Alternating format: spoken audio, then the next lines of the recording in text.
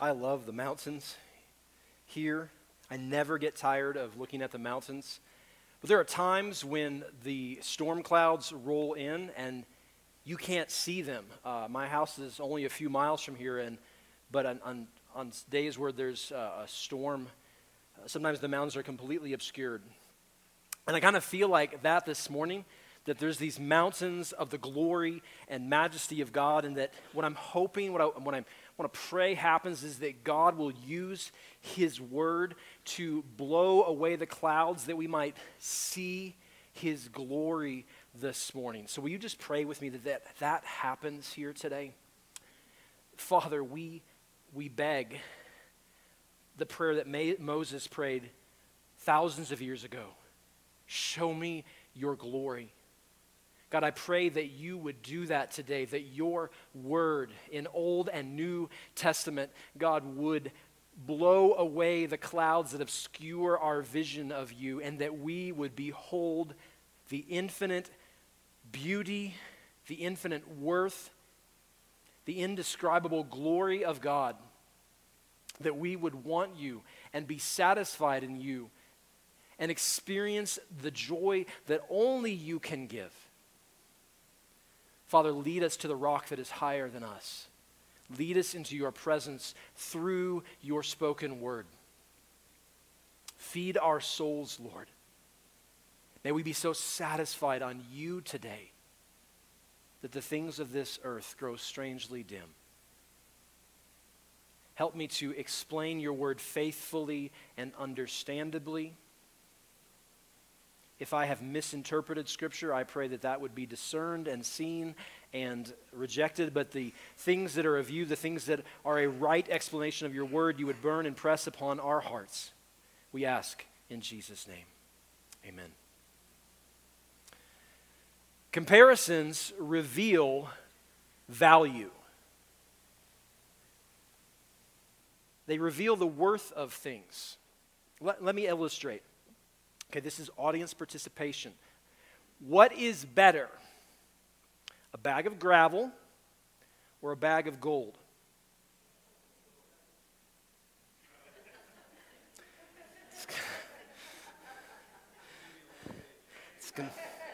All right, let's try another one here. Maybe we'll get unity on this next one. What is better, a trip to the Grand Canyon or a trip to the Davis County landfill? Thank you. Students, this one is for you especially. What is better, a day off from school or a day of standardized testing?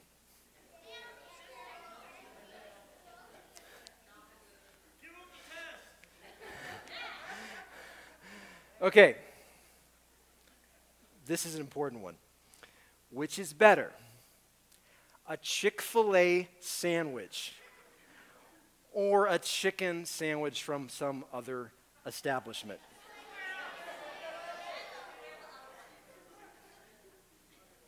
I don't think I heard a unanimous answer on that, Pastor Ron.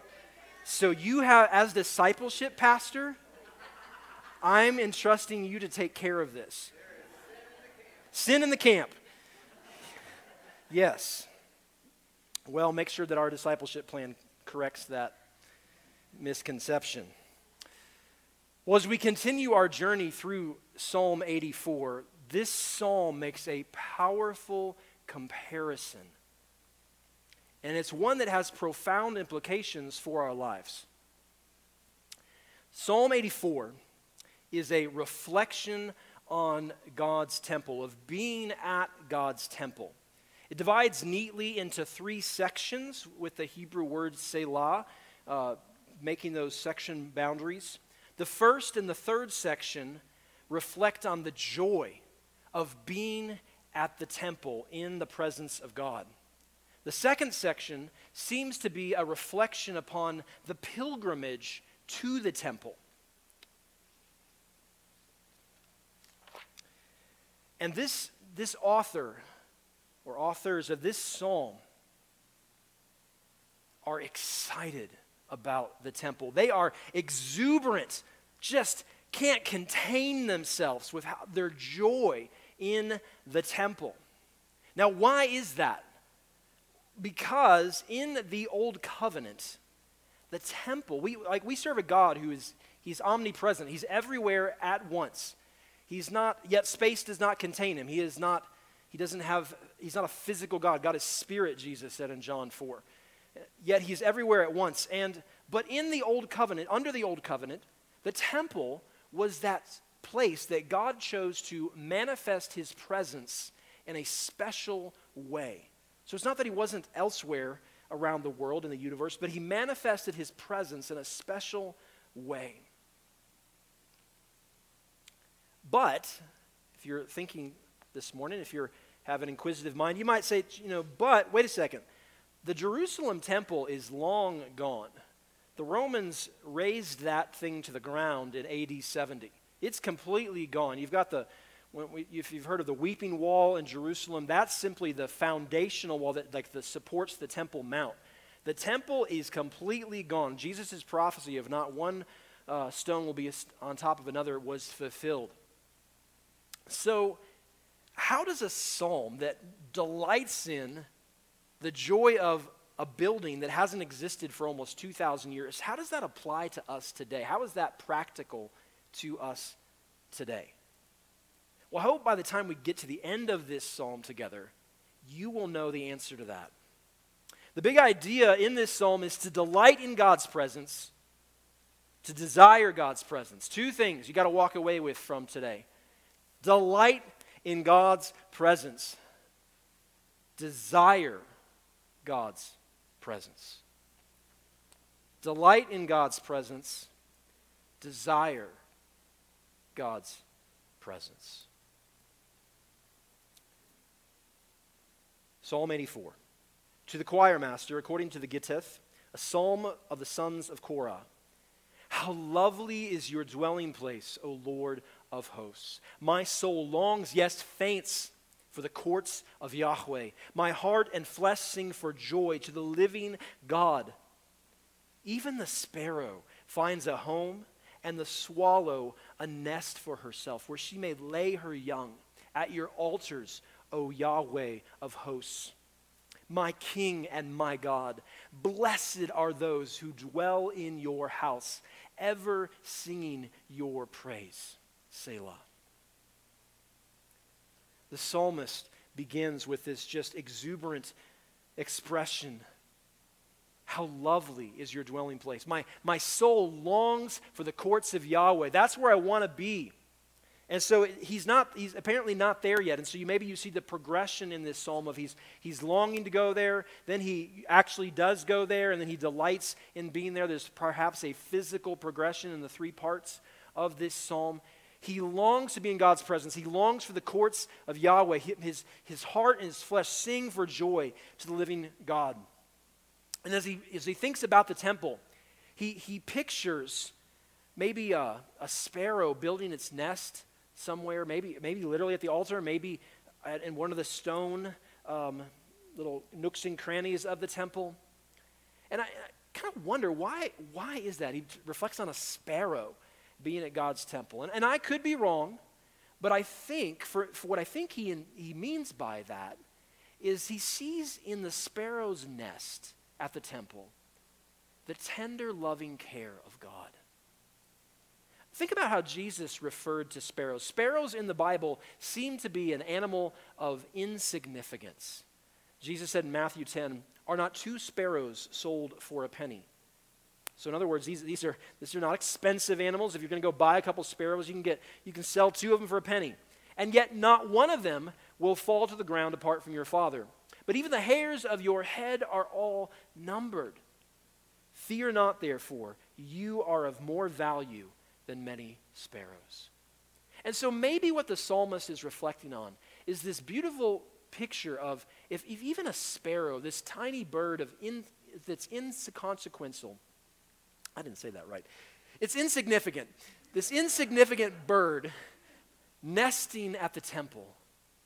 If even that sparrow can find a home there, in the words of the ESV Study Bible, then the humble and the faithful Israelite need not fear that God will turn him away. The temple, your weakness, your smallness, your insignificance is no barrier to you coming to the living God. It's not the rich, the proud, the famous, the important people that are welcome at the temple. All are welcome by faith. And he closes this section. He says, "Blessed are those who dwell in your house, ever singing your praise." 3 times in the psalm, he pronounces blessing. What does it mean to be blessed? And this is the first one. He says, "Blessed are those who dwell in your house." He's probably referring to the priests who are, nobody actually lived inside the temple, but if you're a priest, you're continually in the temple, offering incense and sacrifices and getting to go into God's presence. And he just thinks, wow, that is what it would be to be blessed, is to be a priest in the house of God. It's not like, oh, I really wish I had that, I was like that rich person, or I had all those cattle. His idea, when he thinks about, man, what would it be to be blessed? It would be blessed if I got to be in God's temple all the time. I go there on pilgrimage from time to time, but man, blessed are those who get to be in God's house, ever singing his praise. That's one of the 3 pronouncements of blessing. We can learn something from that. We'll come back to that. But the second pronouncement of blessing immediately follows. He says, "Blessed are those whose strength is in you, in whose heart are the highways to Zion. As they go through the valley of Baca, they make it a place of springs. The early rain also covers it with pools. They go from strength to strength. Each one appears before God in Zion. O Lord God of hosts, hear my prayer. Give ear, O God of Jacob, Selah."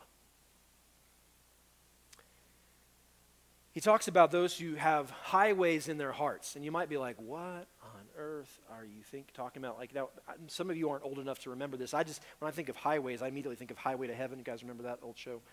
That has nothing to do with the message this morning. I'm sorry, I shouldn't have said that. Anyway, whose hearts are the highways to Zion. So there's this, literally I get this, what do you mean roads? There's roads in your heart? Are we talking about, your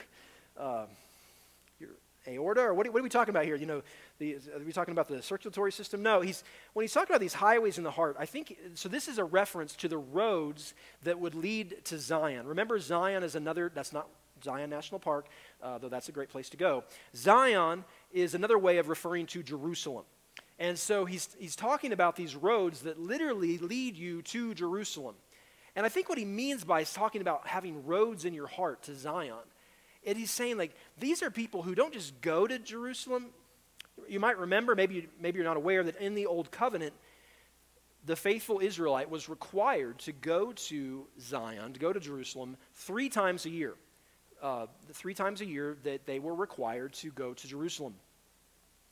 And to have the road to Zion in your heart, I think indicates that it's not that just like, oh, okay, I've got to do this. It's my duty to go to Zion. This is saying, I long for this. I love going to Zion. It's in my heart to go to Zion. I can't wait till the next time I get to go. It's not that I got to go, I get to go. They want to go to the temple. It's delight, not duty. A lot of you are in the military or were in the military, and think about this the delight versus duty. In the military, in your military service, some of you made great sacrifices for the sake of our freedom. And we talk about the language of duty in the military, of do your duty. But is it not true, veterans, that your duty really came from a place of delight? Why did you serve your country? Was it simply because you had to? Or was it because you believed in the American experiment? You believed in what the Constitution says and stands for. You believed in having a land of freedom. That you loved freedom. You loved this land. You loved the citizens of this land. And so you served, you fulfilled your duty because you delighted in your country. Or maybe another way to think about it, duty versus delight. As a husband, is it my duty to kiss my wife? It is. But do I kiss my wife because it's my duty? Or do I kiss her because I love kissing her? It's great.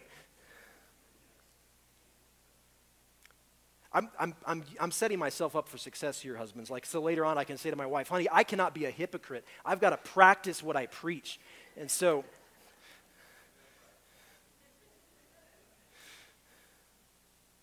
Looking forward to this afternoon. You know, kids, that's just one of the things you need to know, because this is like Hollywood spending $1 billion to lie to you. Like, one of the things that my wife and I discovered, I think we knew it before we got married, but we believed it even more after we got married, is that marriage is the place to be. Like, Hollywood glamorizes, being 22 and single, that's the high life. And we're like, you got nothing. That's married life is the place to be. That is a place of sweetness and joy.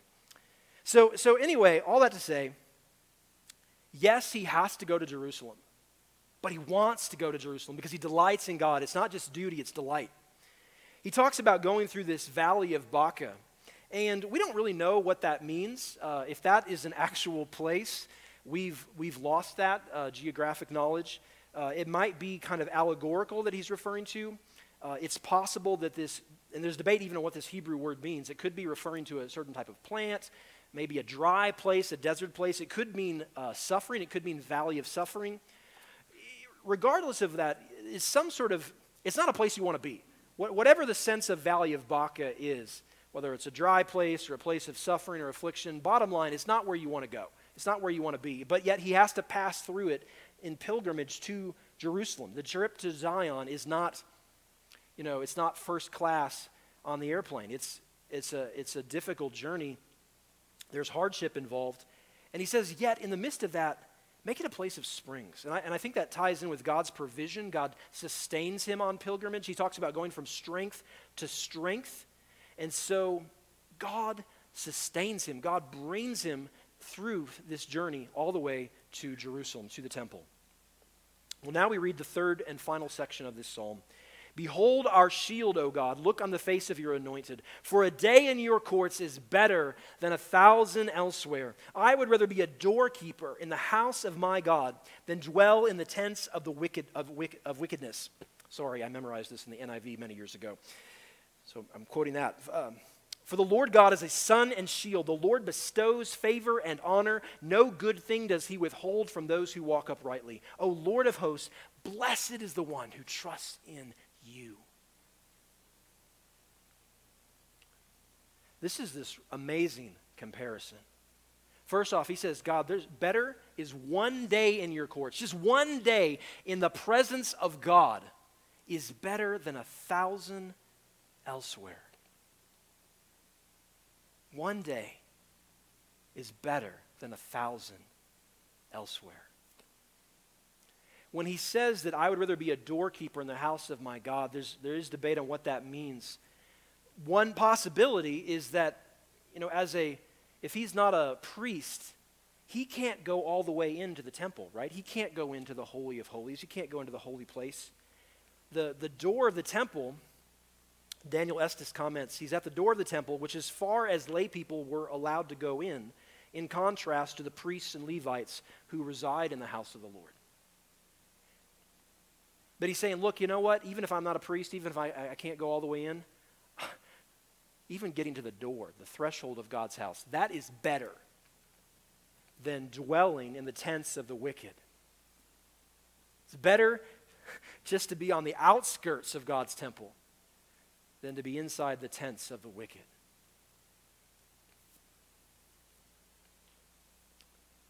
I don't know, I didn't see anybody else make this observation, but it's always struck me, that contrast as well, that you have the house of the Lord versus the tents of the wicked. And I wonder if there's something, if the psalmist intended some sort of reference to that God is eternal, that God lasts. Yet the pleasures of sin, what does Scripture call them? The fleeting pleasures of sin, that sin doesn't last. The pleasures of sin are temporary, they're fleeting. They won't stick with you. But God's people approach a house where the wicked have a tent. I don't know if he intended that or not, but that's something that strikes me as I read this. Daniel Estes makes another helpful comment. He says, worship is such a joy to him that even standing at the threshold of the temple, which was as close as a layperson in Israel could go into the sacred space, is preferable to being accepted in the tents to receive the hospitality of the wicked. God's presence is better than all the wealth and all the riches and all the pleasures that money could buy. this brings up a really important point for us, church. You will either delight in God or in something else. There's not a neutral ground here. You will either delight in God or in something else. So point number one, and it's long.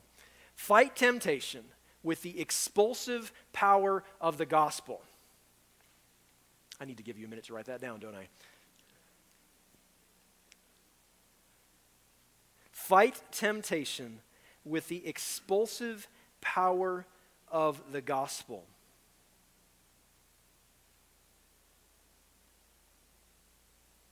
If you get this, this is a really powerful weapon to add into your arsenal as you fight temptation daily. We all fight temptation in different forms. No temptation has seized you except what is common to man, Scripture says. Whatever you're wrestling with, you are not unique. It's a temptation that is common to mankind. A couple hundred years ago, there was a man named Thomas Chalmers. I hope I'm saying his name right. Thomas Chalmers. And he wrote a book called The Expulsive Power of the New Affection. And that's kind of what I borrow from this morning. So let's talk about a little science experiment here. Maybe this is good for our engineers in our midst, which is, I know, several of you. So if you have this jar, now we know that it's not empty, right? There's air in this jar. Nitrogen and oxygen and carbon dioxide, maybe some Utah pollen. We got this jar. It's not empty. It's got air in it. Now, imagine you have a limitless resources to invest in your scientific laboratory. You can, whatever equipment you want to buy or purchase to fulfill this experiment, you can purchase. Money is no object. So if you have limitless money at your disposal, how will you get the air out of this jar? You can add, one of our engineers here. Okay, so we could buy or make a vacuum pump. Yeah, thanks, Marty. Appreciate that. Okay, I just want to point out that the engineer has been beat by the non-engineer. So, yeah, we could make a vacuum pump, right, and like try to suck all the air out, and just think how hard that would be to get every last bit of air out of this jar through a vacuum. And how easily air would seep back in, right? We'd have to be continually pumping the air out, or we'd have to, seal it and then make sure that there's no puncture to that or not. And that would be expensive, and that'd be a lot of work. And vacuums make a lot of noise. So you could vacuum the air out, or you could just pour in water.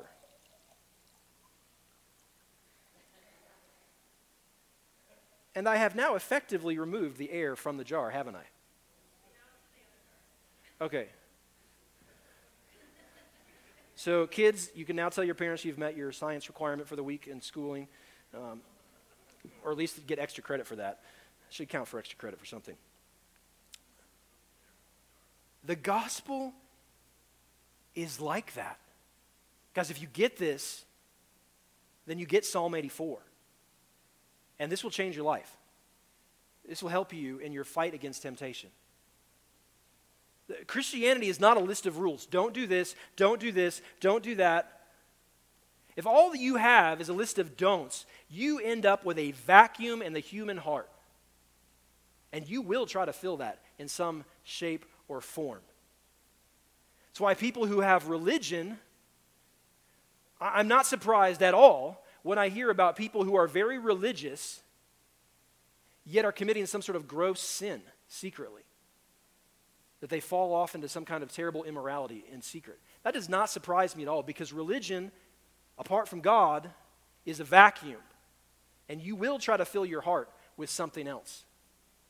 It's no surprise to me that Utah is a religious state, yet has the number one rate of online pornography usage in the nation. Christianity is not a vacuum pump. Christianity is a filling. And that the joy of God, the joy of knowing God, so fills your heart that it is expulsive. It pushes out lesser desires. It pushes out appetites for sin because you have the joy of the Lord. God is better than what the wicked can offer. In modern day language, better is one day in God's presence than being able to go to Las Vegas and have a limitless tab to spend and do whatever I want. God is better than that. Christians are not the losers walking around while the world has a really good time. Christians are the ones who say, that's all you got? Those worldly pleasures? I got that beat. It's me as a married guy saying, look, that's being married, that's better than that young single guy who thinks he's living the party life. That's great. No. Married life is better.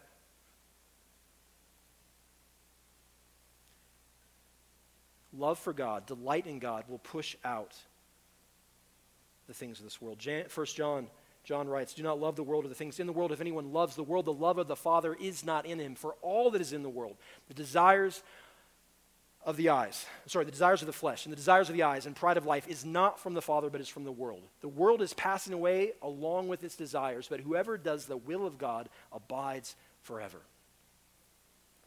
You fight temptation with the expulsive power of the gospel. The gospel is not a call to rules, it is a call to a delight in knowing the one true infinite God. Another comment before we move on here. Note the corporate aspect of worship. So he's going to the temple, right, to worship.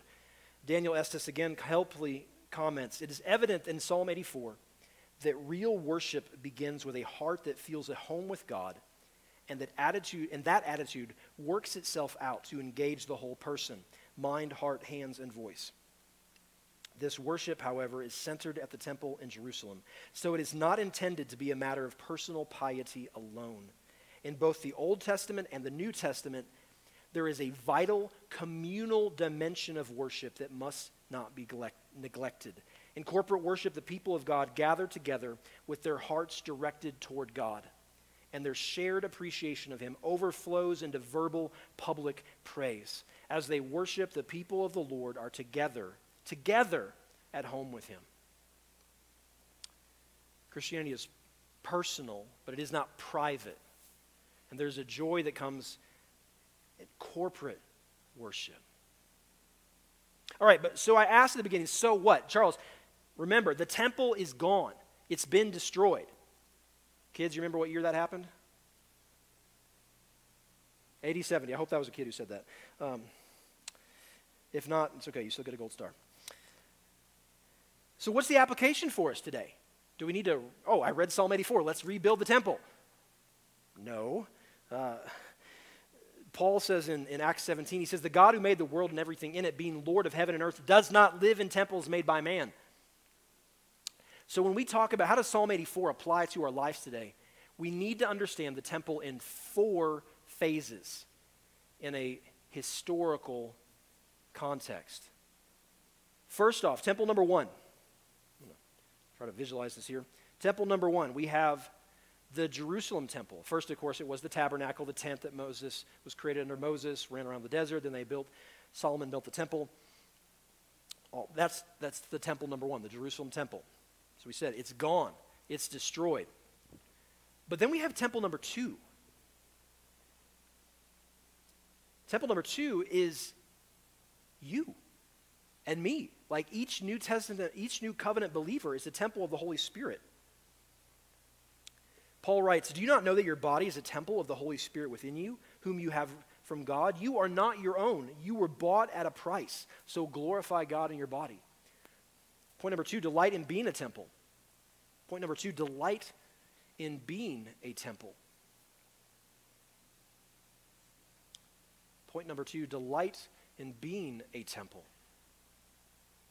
One of the mind-blowing things, we were talking about this in my theology class this morning, is the Holy Spirit is God. He's fully God. And so if you are now a dwelling place where the infinite almighty God dwells in you, if you're a follower of Christ, that's amazing. And we should rejoice in that.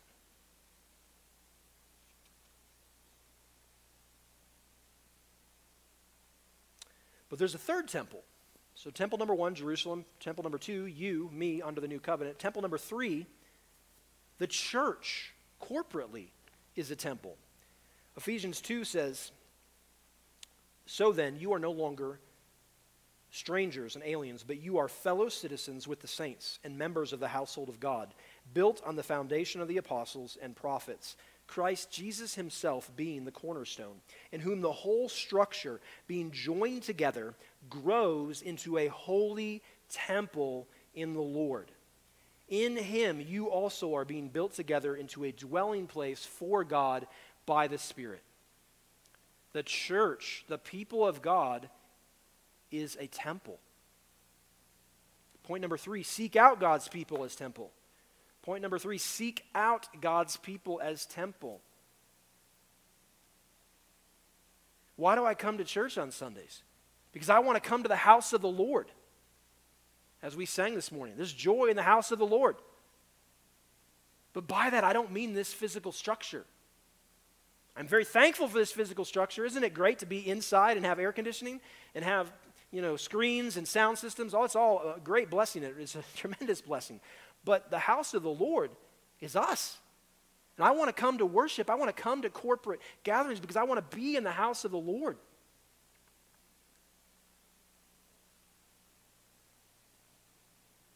There's a fourth temple. It's the final temple. Revelation 21:22 is as all things are reaching their consummation. The Apostle John saw this. And I saw no temple in the city. This is the New Jerusalem. And I saw no temple in the city, for its temple is the Lord God, the Almighty, and the Lamb. There is a fourth and final temple. And what makes heaven heaven is being in the very presence of God. Point number 4, long for the final temple. Long for the final temple. We as a people of God, we live in that tension of the already but not yet. Already Christ has come. Already we have tremendous blessings and outpouring of the Spirit, yet we haven't reached the end yet. There's more to come. The best, God is saving the best for last, and we need to long for that. And as a people of God, we are supposed to be longing for the return of Christ. 2 Timothy 4:8, henceforth there is laid up for me the crown of righteousness, which the Lord, the righteous judge, will award to me on that day, and not only to me, but also to those who have loved his appearing. I love that description of Christians. Christians are people who have loved the appearing of Jesus. We are longing for his return.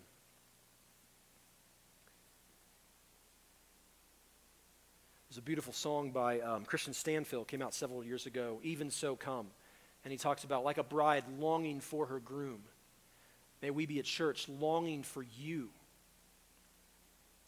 See, if you're not longing for Jesus, if you're not longing for the final temple, if there's not a yearning in you for something better than this, you're too content. You're too content. You're too satisfied on things down here. You're loving the world too much.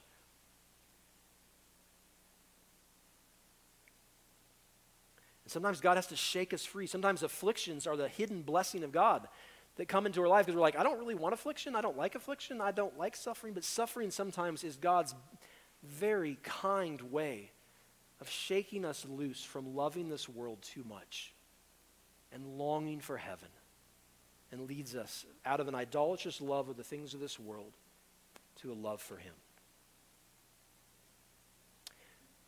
4 temples. Well, that was a lot, wasn't it? I think we covered a lot of ground. Our worship team is going to come forward. They're going to give us a moment to reflect on Psalm 84. I feel like that's a lot. We just want to give you a moment. What is God saying to you today through this beautiful psalm? When it comes to comparisons, for you, is God better? Are you delighting in God right now? Are you longing for Jesus' return? Are you fighting daily temptations with these truths? When temptation comes, can you say, better is one day in your courts than 1,000 elsewhere? I would rather be a doorkeeper in the house of my God than dwell in the tents of the wicked. Do you just have religion? Or do you know God like this? Let's pray. God, better is one day in your courts than 1,000 elsewhere. I pray that you would lead us to the place where that is the cry of our hearts. In Jesus' name.